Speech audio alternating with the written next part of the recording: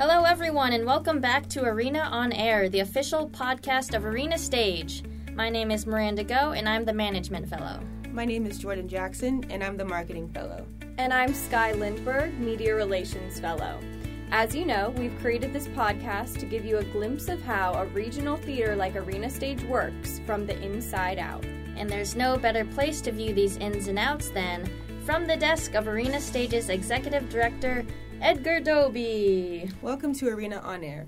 Thank you. Thanks very much. It's great to be here. Thank you for letting us interview you, Edgar. What inspired you to want to work in the arts? Well, in the arts, in general, I guess what inspired me, I don't know about you guys, but there are mentors, teachers that come into your lives. And in my case, it was at the tender age of 11, 12, when I met my first English teacher who was very interested in us understanding that the world's greatest invention was language.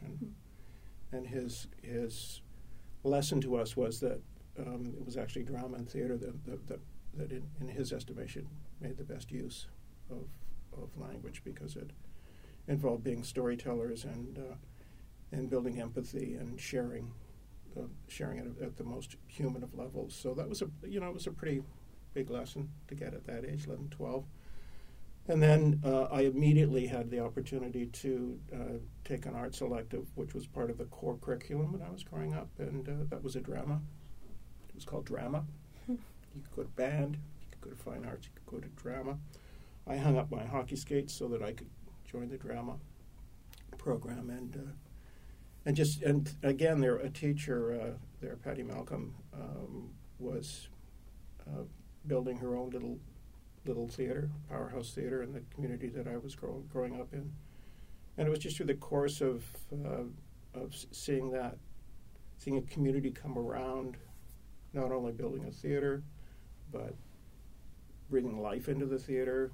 So by the time I left high school, I saw how seasons were put together, 4 or 5 play seasons were put together. I was allowed to read plays and have input onto what might or might not be selected. I got to hang lights, to build scenery, got to sing in the chorus of The Boyfriend, the role of Pierre.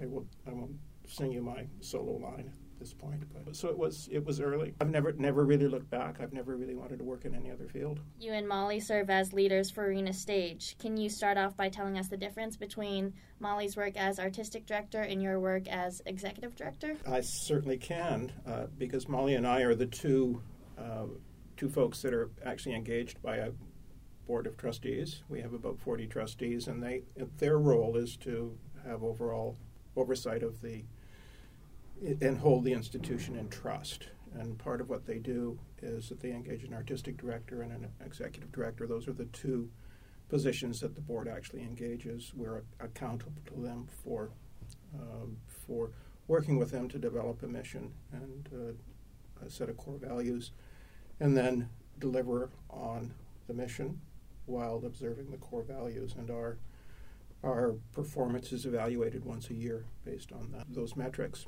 on those goals. So the way that Molly and I are very much a partnership. We're both equals. Some places are organized so that there's a president of the board or a president who's the chief executive, and then everybody reports up through them. Some places the artistic director is the CEO, and everyone else reports up through but in our case, we're more of the standard arrangement, where the artistic director and the executive director have their lanes that they operate in. In our case, where we really are a team, we make decisions together. The way I describe our relationship, and Molly doesn't blanch when I say this, is that she's as the artist, she's in charge of ambition, because institutions need to be ambitious. You need to be in a position to take risks and to move forward and to fail.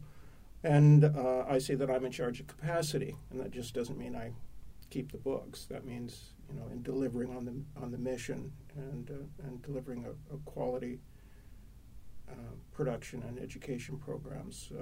That capacity means that you've got the capacity built within the organization to do a good job, an excellent job. It means that you're In the case of the productions, that you're presenting a balanced program that's always challenging, but not too challenging for the folks that are responsible for delivering that audience, the marketing, communications, the finance, those areas, production, those areas of support. So we look at a year's programming in advance. We're trying to get to a point where we're doing more than just one season at a time, but that's been eluding us.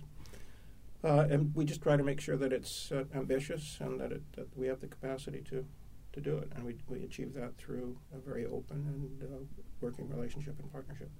And you've been the executive director at Arena since 2009. In the past 9 years, there have been several productions that have transferred onto Broadway, most recently Dear Evan Hansen. So how does a show go from a regional theater like Arena to a Broadway stage? You know, there are a number of paths. In the case of Dear Evan Hansen, we accepted the opportunity to do the world premiere of a show that a commercial producer had commissioned, and we entered into an enhancement agreement. So that's where we build a budget for the show. We estimate what we can do in terms of our own box office sales, and there's invariably a gap. If it were one of our shows, that gap is filled by our annual fund, the money that we raise from the community. In the case of a commercial venture, that's not really appropriate to do that, so we ask the commercial producer to fill that gap.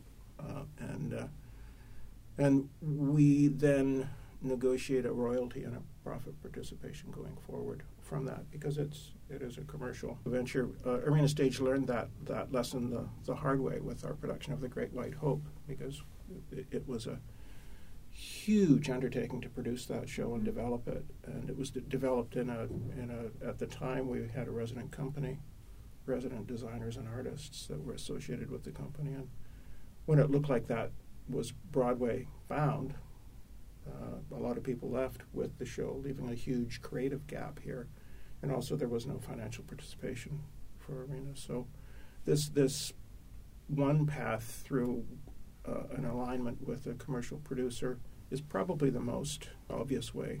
I mean, the other ways are that we produce a lot of new work. It's something that our audience is along for the ride for.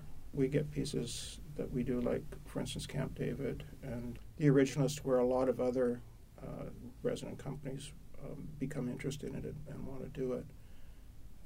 And, that's not to say it's going to end up on Broadway, but it is going to have, in the case of The Originalist, a lot of significant other productions. We've entered into an agreement with a commercial producer to do an off-Broadway production of it this summer of The Originalist. It's the Great White Hope way, where a commercial producer sees something that you've taken the chance on and does it, and usually it's not so much Arena, but it's the author that gets to make the choice about whether it will move on commercially. We typically hold an option if it's a show that we've commissioned for 6 months to a year, where we can try and organize something like that, a commercial transfer. But if we don't do that within the time frame, then it's open for other commercial producers to do that. And we have an arrangement in that circumstance with the author, whether it be a form of participation. So there are many ways. It certainly must be rewarding to realize that Arena is hosting a Broadway-bound show. What do you do to make sure that Arena Stage maintains a balance between appealing to a mass market and staying committed to producing new and original productions? Well, it's the new and the original that usually finds the path to the commercial sphere. But we listen, when it came to Dear Evan Hansen, and when it comes to Dave, when it comes to A Time to Kill, those were all decisions that were made first and foremost as, is this a show that's going to work for our community and for our audience? So we like to think we know our audience pretty well. So we do on average 10 projects a year. 8 of those are on subscription. 2 of them are usually off subscription. That means that one of those off subscription opportunities can be a summer round attached to a commercial producer. But when we put together that whole range of productions of 10 choices, we know we've got at least 4 audiences that we have to satisfy. That we're a 68-year young organization. We like to think we know our audience pretty well. We don't know each of them individually as well as Facebook does, perhaps, but we know that was a little Facebook joke. But we know them pretty well in terms of their history with us and what they like. And speaking of new productions, Snow Child has been a fun production to watch unfold. What are the challenges of developing and promoting a new musical in 2018? I think this probably extends, you could say, whenever. Musicals are, and I've been around a few of them being birthed. They're one of the more complicated collaborations that you can have, because it's not just one writer's vision. It's usually already merging before you even get to interpret it. Usually a book writer or a playwright, a lyricist, and a composer. Although sometimes the composer and the lyricist can be the same person. Then you introduce a director, and then within the music side of it, you introduce an orchestrator. Within the choreographic side of it, you introduce a dance arranger, and then you see what I'm saying. You get a lot. So I think it's the biggest challenge is often for the director, because in musicals, how it's interpreted can often shape how it's conceived and how it's created, and you get to a point of who actually owns this thing. And that's when it can break down, because everybody should feel that they own it. I mean, I heard from in a conversation I had with Al Prince one time. I said, what is it about the structure of a musical? He said, well, what I've learned is that you talk about the story or the action until you can't talk about it anymore, and then you usually start singing about it, and then you sing about it till you can't sing about it anymore. Then you dance about it. So it's it just lends itself to a number of interpretations. So I don't think there's anything that's a particular challenge. I mean, Molly did add puppetry to the mix here as well. So there's that aspect of it. But then the story has a magical aspect to it, and puppets can take you in that kind of direction, as can technology. But by all accounts and from all show reports, we've got a new musical that the audience is really engaging with. What is the best part about working at Arena Stage? The best part is, without question, the people that we get to work with. I think we've put together, in terms of senior staff and the staffing throughout the entire organization, just a team who understand the mission, are totally plugged into the core values, and when you sense that, it's terrific. And one of my favorite things to do is we have 3 theaters here, and we can't really organize it so all 3 are going at the same time. But there are usually a couple of occasions during the year when that is possible, and it's just thrilling to stand in our big mixer of an audience when you've got 3 audiences arriving and then exiting, and it's terrific. This under this big curvilinear roof here, we built a kind of, in my estimation, a kind of utopia where it's all created on site, with the shops, with the rehearsal facilities, with classrooms for the education, with enough big public space areas where the community can gather, not even to see a show, but just to wrestle with a community issue or problem. And we have embraced, and we've been rewarded with a huge and warm embrace by our audience here. So I'd say being able to stand back and watch this great institution do its job is the biggest thrill for me. One of the awesome things about being a fellow at Arena Stage is the ability to work closely with people like you, Edgar, and Molly Smith. Miranda, your role as management fellow has given you the opportunity to engage with Edgar and Molly daily. What's that been like? It's been a really ideal experience to start off my professional career in the theater this way. No better people than Edgar and Molly to receive mentorship from. Over the course of the season, I've really learned what it takes to run a not-for-profit theater, what it takes to produce 10 productions within the course of a season. And I've done everything from assisting with drafting licensing agreements to learning how a season is programmed and budgeted for.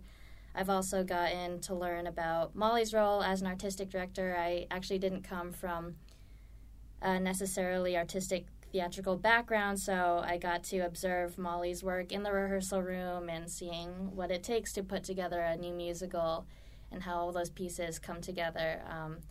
And at the end of the day, just engaging and serving the DC community through our productions and our initiatives. So it's been very good. Great. That's nice to hear. What is something you've learned about nonprofit leadership that you didn't know before? I've learned a lot about development, which is raising contributed income for the organization. I have a strong interest in producing, and I've learned that one of the biggest questions is, where does the money come from to produce new work that you're excited about? And a lot of development is creating and maintaining relationships, and I've learned that through observing board meetings and committee meetings. There's one project I'm really excited about is the launch of our new Arena Stage Young Patrons program, which is a new membership program for young professionals in Washington, D.C. in their 20s and 30s who want to become more engaged in theater and to essentially become the next generation of philanthropists for DC theater. So I think it will be a great way to usher in that new audience and to hear and see and observe what their interests and tastes for theater are. So that is one thing I've learned about. You know, if I can just add, Molly and I are thrilled when we sat down with Miranda at the beginning of the whole fellowship journey. We encouraged her to find a way to attach herself to the mission and to our goals here. And this Young Patrons Council has a real opportunity of being a real legacy project from Miranda and AJ's involvement with us. So I mean, it's terrific. You mentioned that you don't necessarily have like a theatrical background. I myself don't either. What was your major in college? I studied art history, which I know you also did, and I had a minor in economics, which is great for this fellowship also because I get to apply that experience too. Nice. What did you study, Sky? Could you guess? Did it have something to do with media relations? Absolutely not. Wow. None of us set out to do what we thought we would. I imagine it was performance, right? It was, yes. Yeah. Edgar, do you have any advice for people interested in working for a nonprofit organization in general? Is there anything that you're certain they need to buckle down and realize? I think you need to be of the mindset that part of your remuneration, if you will, is going to be measured in how effective the mission is being accomplished of the organization. So, and it's really important to see when you're making a choice that you're actually aligned with what the institution is trying to do, and then really look for opportunities. I use this expression of getting your hands dirty, finding something that you can be responsible for, that you can actually point to and claim and there's in my experience with other not-for-profits, there's always something on the list that there's simply not the resource, and it can simply be the human resource to grab it and run with it. So that's the advice. Great. Well, your dedication to the arts, Arena, and the Southwest community is greatly appreciated. Good. Thank you. So last but not least, we're going to do a short but quick lightning round. So answer these questions with the first thing that comes to mind. What has been your favorite show at Arena Stage to work on?